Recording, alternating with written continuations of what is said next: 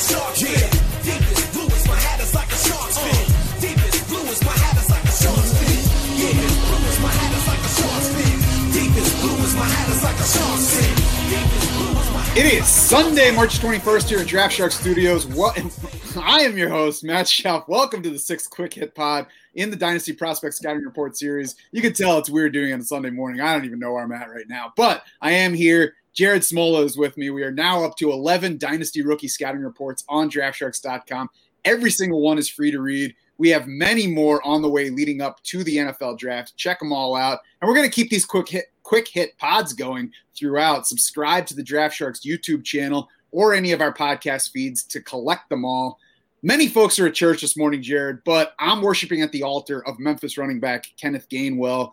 He was a 3-year starter at quarterback for Yazoo County High School in Mississippi. Clearly a run-first guy, though. He tallied 4,730 rushing yards over that span versus 3,682 passing yards. He headed toward college as a 3-star prospect, fairly lightly recruited, though. He did get an offer from home state Ole Miss, but otherwise he chose Memphis over just a few offers from either FCS or low-level FBS schools.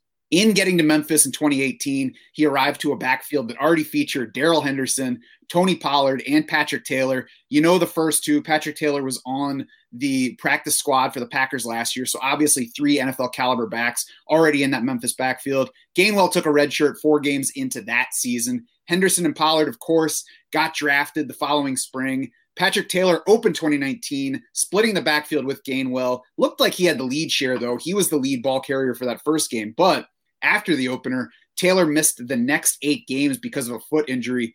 Gainwell absolutely capitalized. He topped 100 yards rushing in 6 of those 8 contests that Taylor missed. He maintained his touch lead in the backfield even after Taylor returned from his injury. Gainwell wound up 12th in the nation in rushing yards, 4th in total yards from scrimmage. He opted out of 2020, though, because of COVID, and it really was a particularly understandable decision because his dad said that their family lost 4 members to the virus. So we saw no Gainwell in 2020. Now he's heading into the draft after a year off.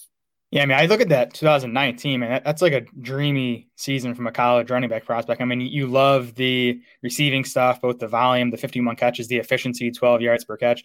I like the fact that he handled 231 carries, was super efficient on the ground, 6.3 yards per carry. Patrick Taylor finished that season at just 4.5 yards per carry. Kylan Watkins was the number 3 back. He averaged 5.2 yards per carry. So, Gainwell was super efficient even compared to his teammates running in the same system.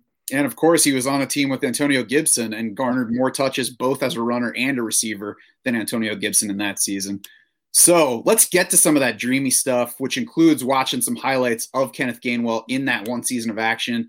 Gainwell isn't big, played at about 190 pounds. Now he's at 201, but he's also not too small for a sizable NFL rushing share. I saw some power and balance to finish off his runs. I saw a solid stiff arm. He's also capable of running through arm tackles. But Jared, I mean, the burst and agility are the big selling point, bigger than any strength here. When he gets a crease, he's capable of exploiting that quickly, seems to have good vision for maximizing what's in front of him, and a spin move that he loves to go to get through early tackle attempts. Yeah, definitely a big playthrough. I mean, just watching him, Gainwell was like the prototypical modern NFL back. He's undersized. I'll be curious to see where he plays at the NFL, because like you said, Memphis had him listed at 191. He was 201 at his pro day.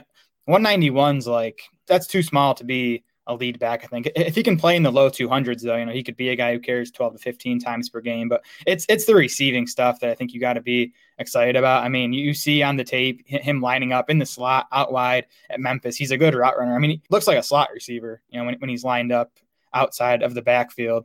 Had just 3 drops on 60 career catchable targets. So reliable hands. I think he's a safe bet to be a pretty big factor in the passing game at the next level. Then it just comes down to how much of a workload he can handle on the ground, how much of a workload his NFL team is willing to give him.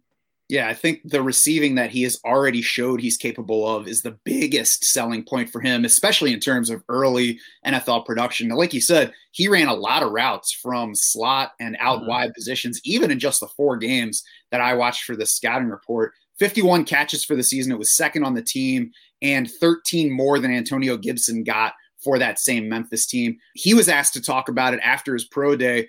comparing himself to Antonio Gibson. Gainwell said, I play running back first as opposed to receiver. So, I mean, he even considers himself a runner first, and yet we saw all of this receiving. I think when you consider how much he ran from receiver spots, it makes the lack of drops even that much more impressive. And they did throw him wide receiver type routes. And you can also see him creating after the catch on, more running back type routes, screens and such. So it was really an impressive guy and a fun set of tape to watch. Fantasy outlook, what do you think for Kenneth Gainwell? I just want to see him land with a team with a history or, a coaching staff or a quarterback with that, we know utilizes the running backs in the passing game and sort of maximizes them in the passing game. I think Tampa would be a sweet landing spot. I mean, I know Ronald Jones is going to be back there, but again, Gainwell's going to be a committee back. You don't expect him to come in and get, 15 plus carries per game, but, even like alongside Jones, he could, get 8 to 10 carries and dominate the passing game work. We know Tom Brady likes targeting his back. So again, I think landing spot is going to be important for Gainwell for me. Yeah, I think you get Tariq Cohen type of receiving upside, but in a better rushing package than what you get from a player like Tariq Cohen. I have a lot of running backs left to work on for this class, but I'm guessing that Gainwell will probably land third in my rookie rankings behind Najee Harris and Travis Etienne. He's not nearly as big as Harris. Obviously, he's smaller than Etienne as well, but that displayed receiving profile, the attractive speed and agility, and decent size, not tiny, not huge. I think all of it comes together to give him plenty of upside. And the receiving in particular gives him that path, I think, to early production. Obviously, in the right spot would be optimal, but I think he just has the package that he could be good for anybody who ever drafts him next month.